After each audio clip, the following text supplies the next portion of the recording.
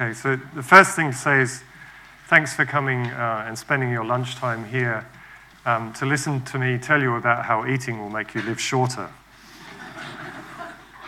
So I thought I'd start by introducing you to this man, Dave Fisher. So he's for all intents and purposes, fairly regular guy. He's 5'10", he lives in Berkshire, but he has a particular peculiarity about the way he eats, and that is he practices extreme calorie restriction. So for breakfast, he doesn't eat anything. For lunch, he eats about 500 calories, and for dinner, he eats about 1,000 calories per day. And that 1,500 calories is about 2/3 of what the NHS recommends for the average male. And this has significant physiological costs. He's verging on underweight by his BMI. He's only 6% body fat, which is about the level of a professional athlete. And you'll be pleased to know that when you do this for a long period of time, at least after the first 5 years, you're no longer hungry. So why is he doing this? Why all of this suffering and effort and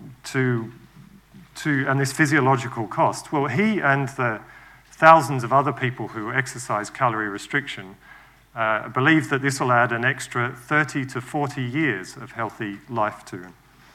So I thought it would be interesting to look at what the evidence actually is for this from the experiments that have been done, and what we know now from some work we're doing in my lab to understand about the interaction between diet and aging. So I work here in this building in the Institute of Healthy Aging, which is on the 3rd floor in the Darwin. And we look for any genetic environmental intervention that will extend healthy lifespan. And we try and do this to improve old age life for older people. But we don't work with humans in the lab, so we work with model organisms. And there are numerous reasons for doing this. One is they're relatively cheap to work with. They've got good genetic reagents and they're easy to manipulate in the lab. But from our point of view, more importantly, they're relatively short-lived. So we have labs working with the nematode worm, C. elegans. This is a soil-dwelling worm that eats bacteria, and it lives for about 2 to 3 weeks. My lab and other labs upstairs work with the fruit fly Drosophila, and this lives for about 3 to 4 months. And then we have labs that work with mice and mouse tissues, and these guys live for about 3 to 4 years. And so we hope to learn something about human aging by trying to intervene with these short-lived model organisms. And if we test the same thing in all 3 of them, we think we might have something that's evolutionarily conserved, and it might be relevant for humans for aging as well. So I'm sure everyone's aware we're living in an aging society.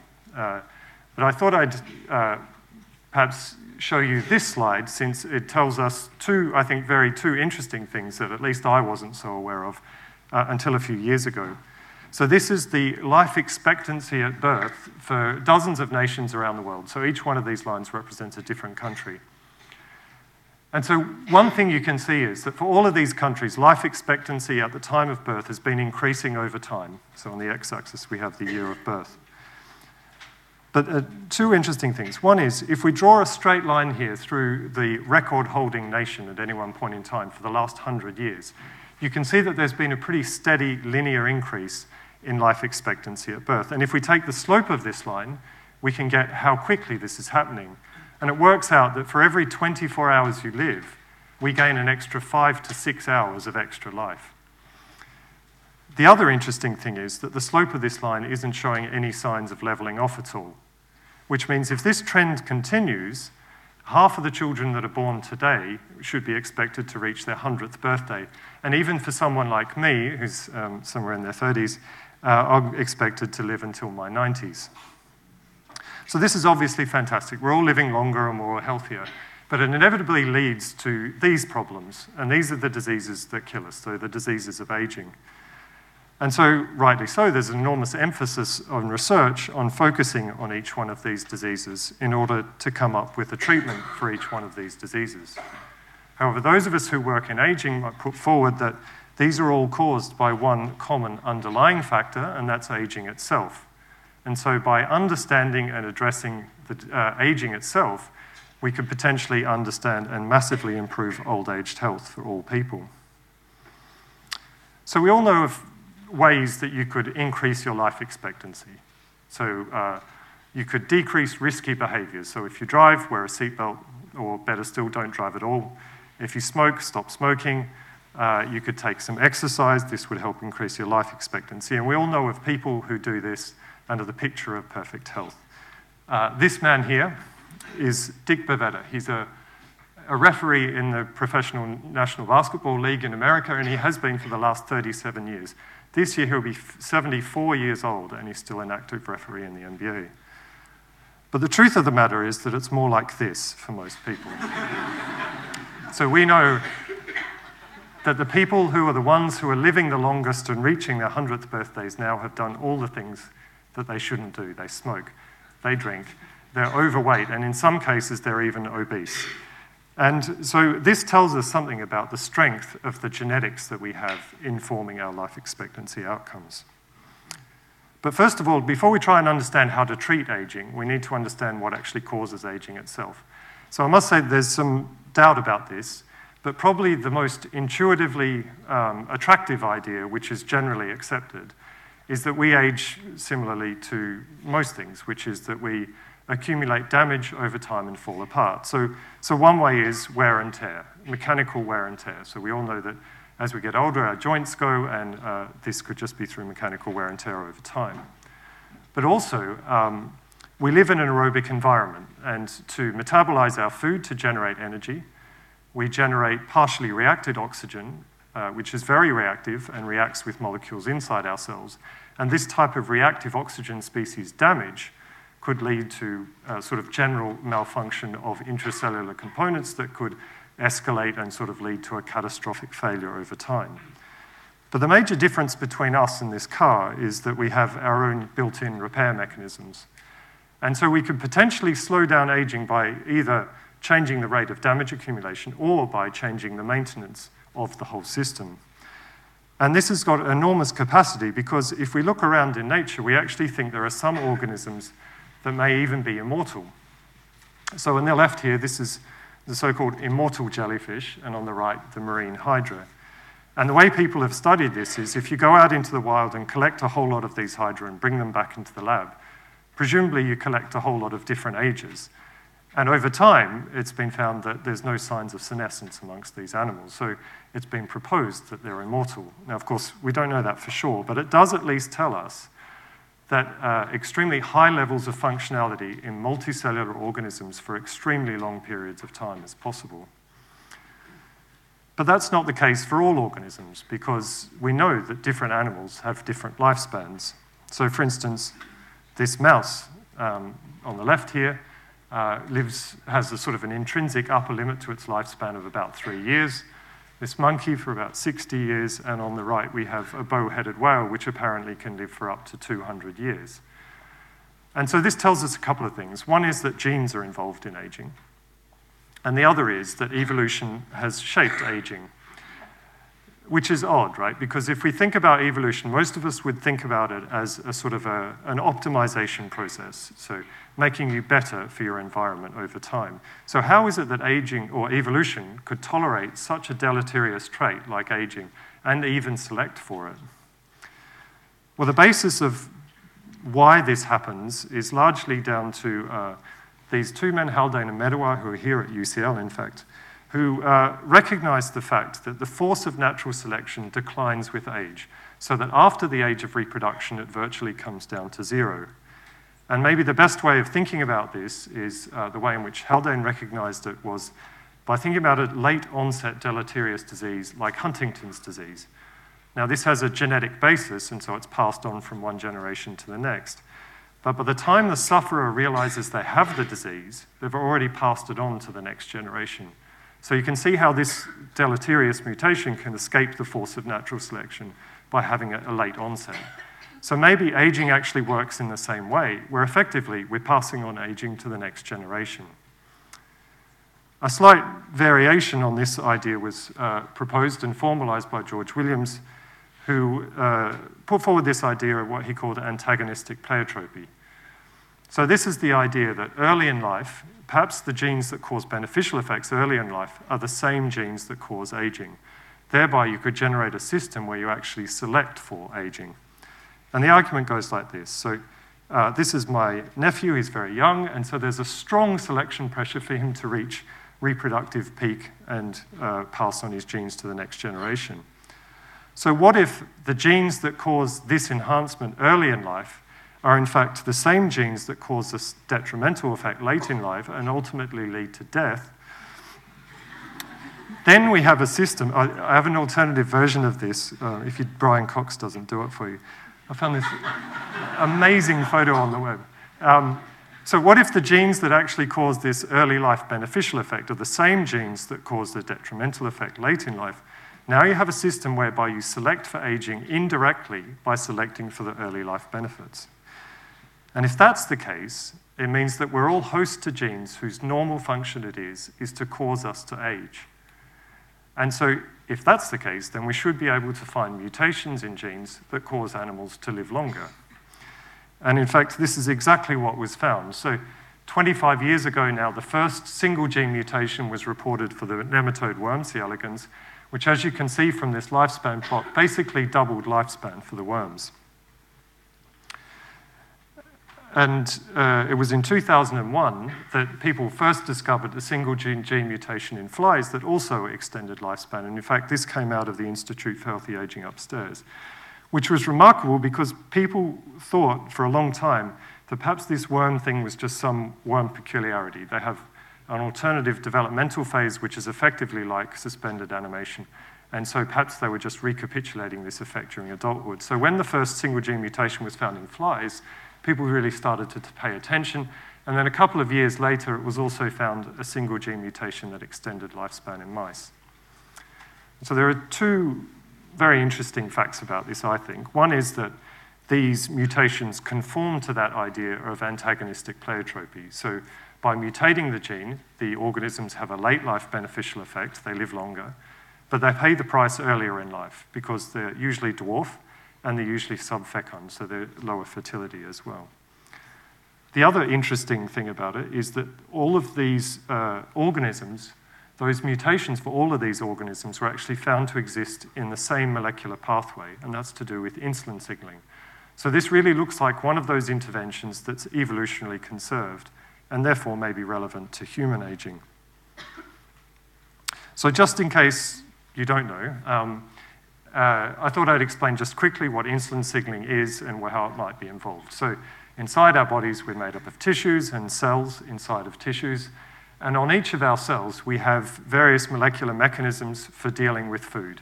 So when we eat food, our body needs to tell us we've eaten food so that we then take up those nutrients and put them to good use. So when we eat sugar, our pancreas secretes insulin that goes into our bloodstream and tells peripheral cells that have insulin receptors that they need to take up this sugar and put it to some good use, for instance, in growth. So what I've been saying is that perhaps by mutating genes that are in this pathway, we turn down those genes that are related to growth and somehow set up an alternative state inside the cells that's to do with self-preservation and better preserves the organism for longer. So that's fine when you're dealing with an animal where you can mutate its genes, but we can't do this for humans, obviously. And so now we come back to this idea of how calorie restriction might be involved in extending lifespan. Because for most of us, there's often the equation between sugar in our diets and the calories in our diets. And so we come back to Dave Fisher and his calorie restriction diet. And this was made, well, more prominent, I guess, last year, if any of you saw the BBC Two program on Horizon about eating less and living longer. And he went through a number of these diets. So from the outright calorie restriction diet, through various sort of intense fasts, I guess, through to what finally he found was the most satisfactory of them all, which is the 5-2 diet, in which you eat normally for 5 days, and on 2 days of the week, you reduce your income, if you're a girl, 500 calories, if you're a boy, to 600 calories for those 2 days. And if any of my friends are representative of this, I reckon about 20% of the people here are probably even practicing this diet now. But where does this actually even come from? Why do we think that eating less might make us live longer? Well, there is some experimental evidence for this, and it mostly goes back to this paper, which was sort of the first recognized calorie restriction experiment to extend lifespan. And this was published in 1935, in which Clive McKay took a group of white rats and he split them between 2 treatments. One that had free access to food, and the others that had access to a limited amount of food that was increased over time gradually. So on the top left graph here, you can see there are two lines that rapidly shoot up on the y-axis and then are maintained at a high level throughout life. And these represent the body weight of those groups that were given free access to food. So they rapidly gained weight and they maintained it throughout their lives. These other lines that are sort of stepwise increases throughout life, these are the restricted animals. So they were given a limited amount of food that then restricted their development. And when they started to look a bit sick, they were given a little bit more food. And so you can see this sort of stepwise increase. And the idea was that if you stretch out their developmental phase by feeding them less food, and then you keep going with that decreased food throughout life, you stretch out all the phases of life and perhaps you live longer. And in fact, this is kind of what he found, is that if you look at the lifespan curve of the fully fed animals, you can see they die much more rapidly than those that were on the calorie-restricted treatment. So this was some time ago now, and since that time, there have been many, many experiments in many organisms reporting a positive effect of calorie restriction to extend lifespan. And that's all the way from single-celled organisms like yeast, through invertebrates, through lower vertebrates, and even into mammals. And most recently, there have been 2 reports in the literature, at least, that report at least some kind of positive effect on lifespan of calorie restriction in monkeys. And so I think it's pretty easy to spot which one's the calorie-restricted one, the sort of anxious-looking one on the left. And this one on the right, to me, just looks like a grumpy old man, to be honest. Anyway, so I guess what's going on here is they're trying to reproduce that effect that I was talking about with the mutation, whereby restricting food somehow lowers this signaling pathway into the cell to increase growth and sets up an alternative self-protecting state that protects the organism for longer. And as a side effect of this, we know that we gain certain other features. And those other features are things like what Dave Fisher has. So we know that the animals gain all of these physiological changes, and this is the sort of thing that Dave has. So he has decreased body fat, I've told you that already. He has decreasing levels of a circulating hormone called IGF-1, and there was a lot of emphasis on this in the BBC Two program. He has lowered levels of glucose in his circulation, and he has a lowered BMI. Other calorie restrictors, including Dave, would report all sorts of other physiological benefits. So for instance, if you close your eyes and try and balance on one foot, apparently this declines rapidly with age, and it's quite a good marker of how old you are. So calorie restrictors would claim that they can do this for longer than someone for the same age. Some report improved reflexes for someone of the same age. Others report improved short-term memory and improved IQ. So some of these things I don't think are that impressive because you can practice at them and get better at them. But other things, like lowered IGF-1 or lowered glucose, you can't cheat that. So the critical thing here is, even though you've got these features of an organism that would be longer lived, the key thing is, are these actually going to cause you to be longer lived? Is it worth the investment? So I thought I'd take a couple of minutes to go back to the monkey data, since this should be most informative to us. So there are 2 reports, as I said, on the effects of calorie restriction on lifespan in monkeys. And the top left, we have the age-related survival for the first group of monkeys. And you can see in blue, the blue line, you can see the animals that have had free access to food, and in the red line, the animals that were calorie restricted. And you can see there's quite a separation there. So there's more animals alive in the restricted group than in the fully fed group at the moment. However, this graph doesn't contain all of the data. So there are a number of deaths that occurred through non-aging related causes, and these were things that were reported like gastric bloat or complications due to anesthesia. And that's fine to take them out of the data, but it should be that they occur roughly equally between the 2 groups, so that when you reinstate them, you should preserve the difference between the 2 lifespan curves. But in actual fact, when you reinstate those deaths, you can see on the right that the calorie restriction group has actually been more dramatically affected by those non-aging related deaths than the other group. And there's actually no significant difference between these 2 lines at the moment. Now, there may be some difference that's going to happen on from this point, but that's a kind of a doubtful outcome in the end. And this is real, and this is important, right? Because if you practice calorie restriction in order to live longer, you don't want to know that there's an increased chance that you'll die of something that's not aging related through complications due to surgery, for instance.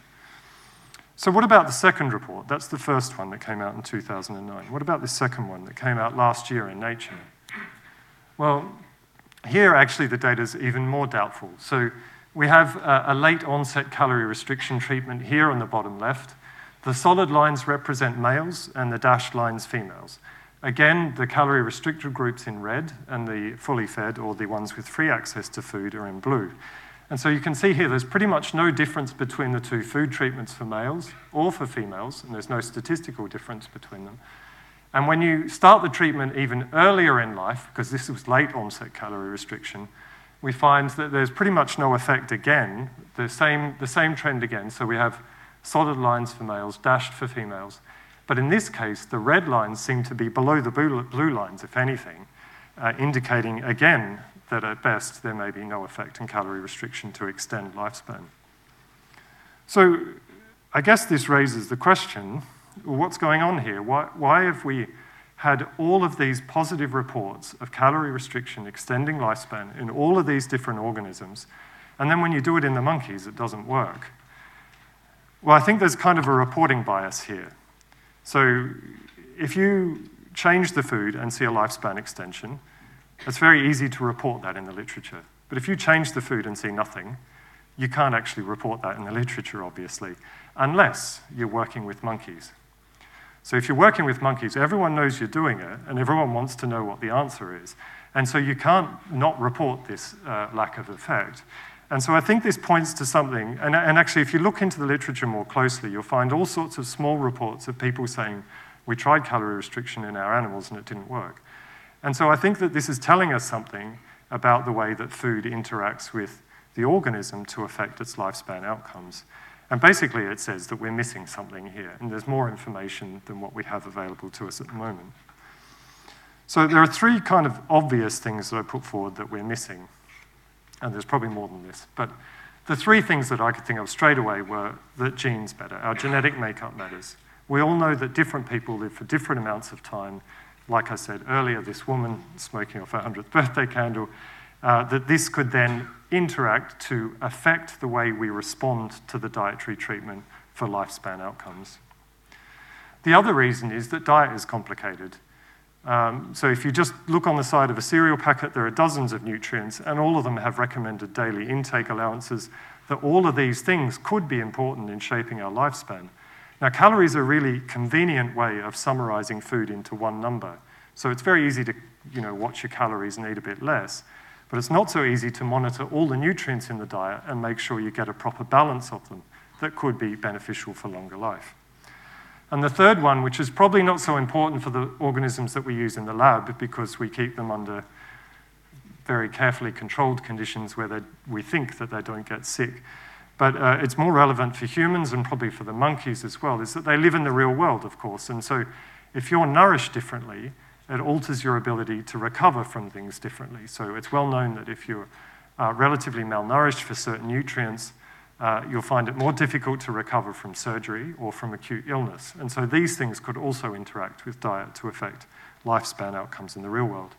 So we're going to talk about 1 and 3, but I thought I'd just take a little bit of time to look a bit more about number 2, because this is the work we do in my lab at the moment.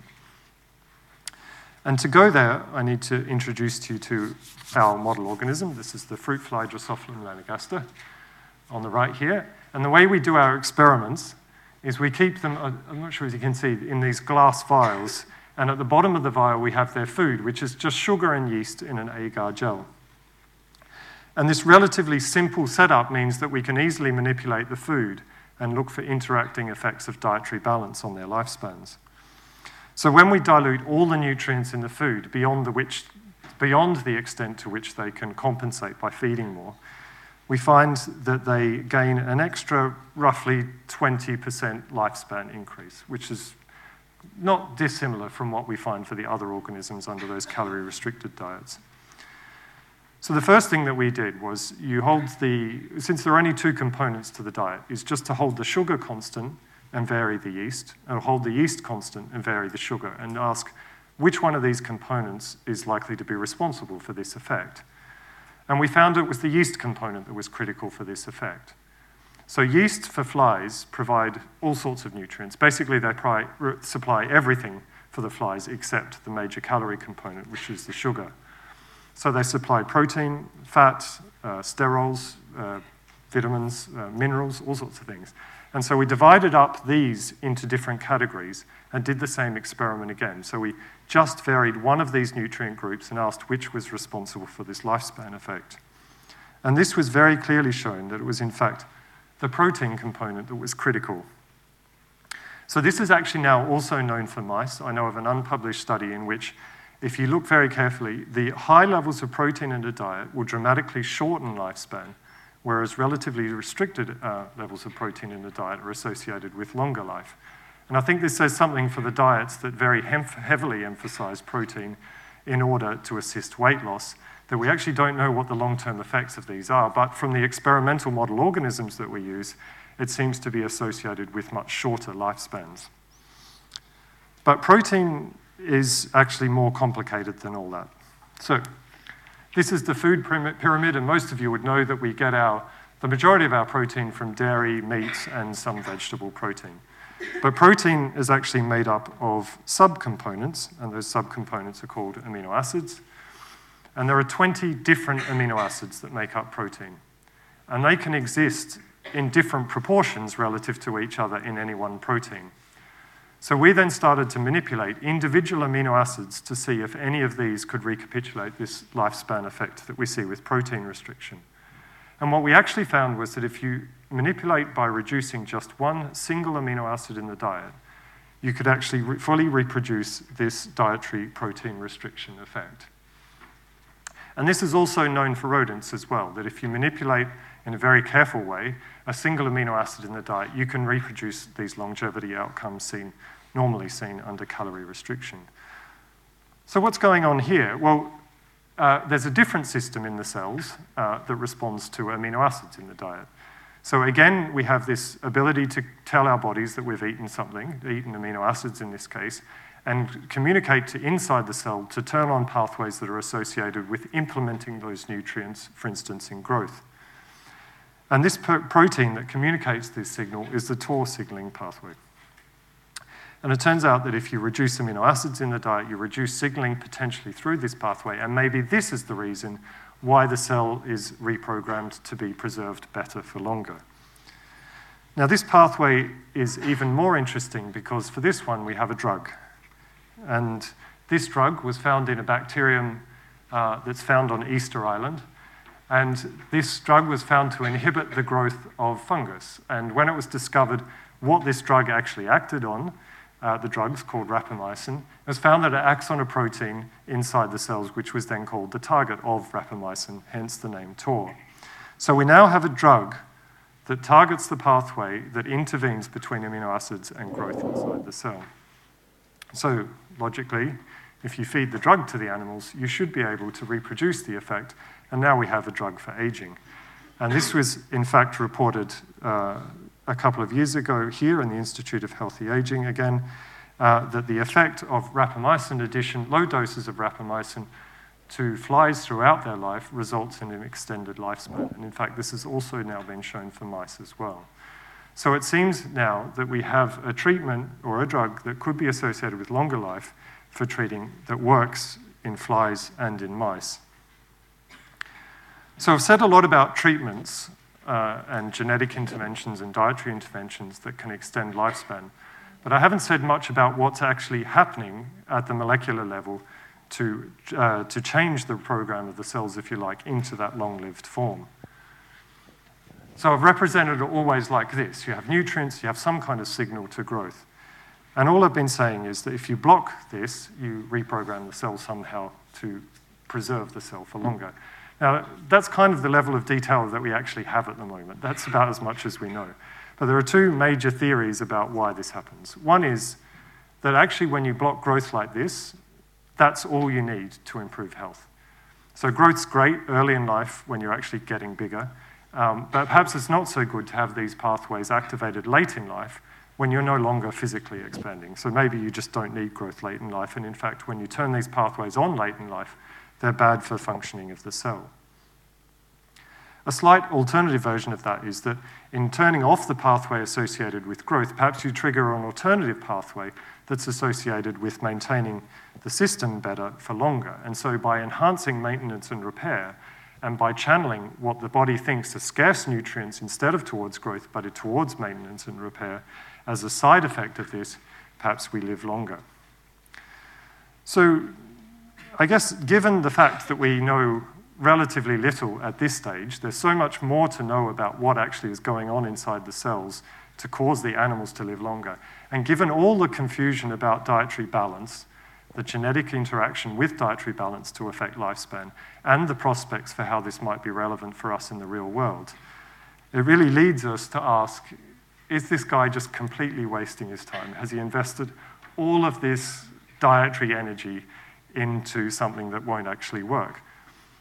Well, it's a little bit unfair because actually in all the interviews I've read and seen with this man, he's one of the first to admit that this is an experimental diet. He's not guaranteed a lifespan benefit outcome, but he's willing to invest these 20 years now of dietary restriction in order to gain those benefits.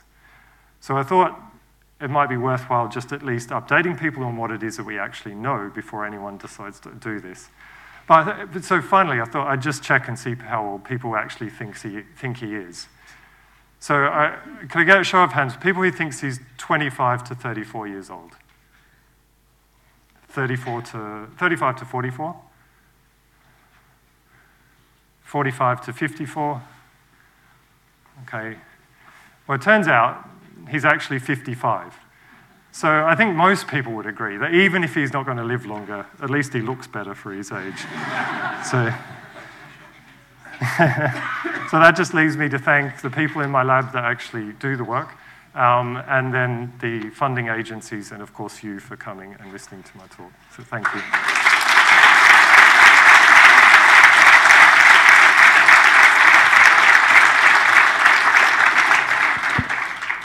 We have a few minutes for questions. Do we have any questions? Yeah, there's a mic coming down to you. So with certain sort of populations around the world being vegetarian and naturally have a protein-reduced diet, is there any kind of real-world data to back this up? Or? So there are lots of books about this. There's one book that someone gave me called The China Diet. I'm not sure whether people have read this. Anyway, it's very strongly promoting the fact that the rural Chinese diet with relatively low amounts of meat and a high emphasis on vegetarianism, as well as daily exercise and all this sort of stuff, is in fact the key to living longer. So there are various studies that seem to agree with that. There's also some work that's been done on the Japanese population. You may have heard of the island of Okinawa, and they've eaten a relatively low amount relative to mainland Japanese people, and these people tend to live longer than those on mainland Japan. And when they emigrate to America, their lifespans dramatically reduce. So there's sort of evidence there. Yeah. Environmental factor as well. Yeah. Humans are difficult. Right, we have another down here.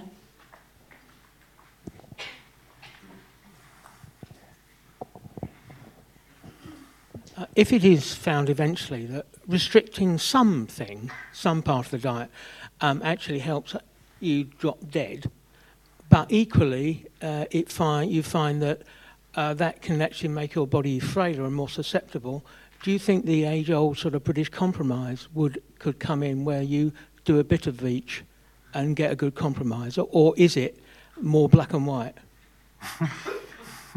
Nothing's black and white. Yeah, I think, so there are a couple of things. I guess one thing that's important about this, if there were a diet that would really enhance your health with old age, it would be important that it's reversible. Okay, so it's important that if you start late in life that it's actually beneficial. And there's a little bit of work from the labs here upstairs that the dietary restriction effects on the flies at least is fully reversible. But whether that's true or not for other organisms, we don't know yet. So what was the other part? If it makes you more frail, if the price... You were saying that it can make you more susceptible Okay. Other methods of death. Yeah. Therefore, it looked like. So let's say, for instance, that the 2 days and 5 days was true. Yeah. I know you're saying it isn't necessarily, but perhaps you did 1 day. Would that be a better compromise than doing 2 days? Yeah, I can't really say. I mean, it's always possible, I guess. I think what's really important here is that what we end up doing is we end up refining these dietary or genetic treatments to the extent where we can try and tease out the beneficial effects from those detrimental ones as much as we can. And this should then put us in the best possible position to understand the molecular processes that are going on here and actually really come up with an intervention that's properly targeted towards aging rather than coming up with these compromises as well. Thank you. We have some questions at the back there.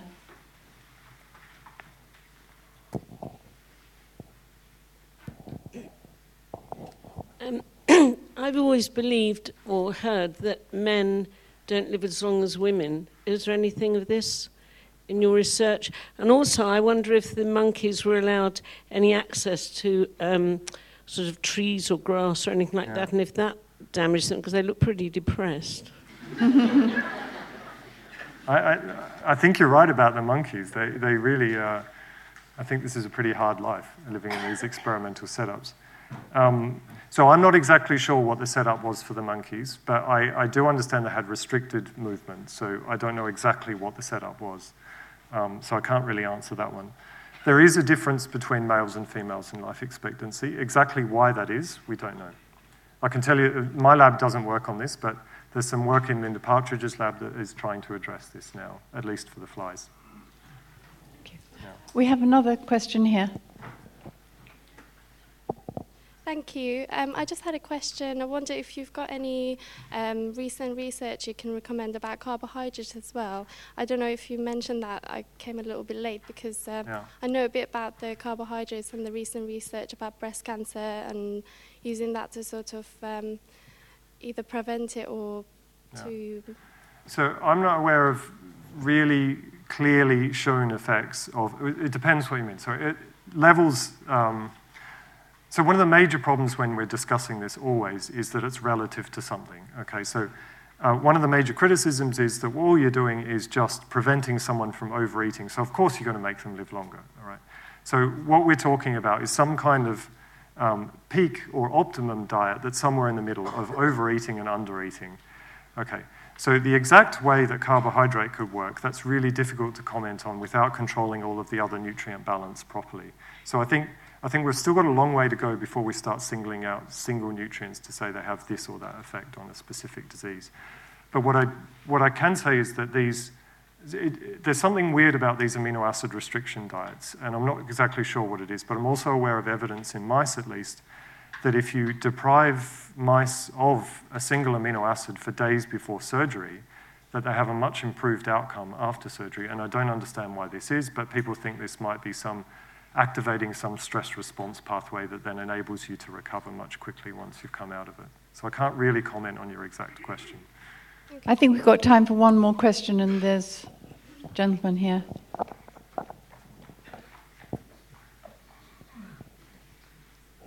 Notwithstanding the experiments, we are living so much longer than we used to 100 years ago, and we are the most obese nation in the Western world. So is that explainable? No, and every now and then you see this in the media, right, that being a bit overweight is actually good for you. And I think there was one just the other day in the press as well. But I think there's some reporting bias, again, to do with that, which can explain those effects. I think the majority of the gains that we've achieved over the last 100 years have largely been doing things like just washing your hands, or antibiotics, or these types of things. And so it means that we're all living much healthier throughout life up until the point at which we start experiencing these age-related diseases. And that's been reflected in where we focus our research efforts now, that we're much more interested in those diseases now. Yeah. Right, well, thank you for your questions, and I think you'd like to join me in thanking Dr. Piper for his very interesting lecture.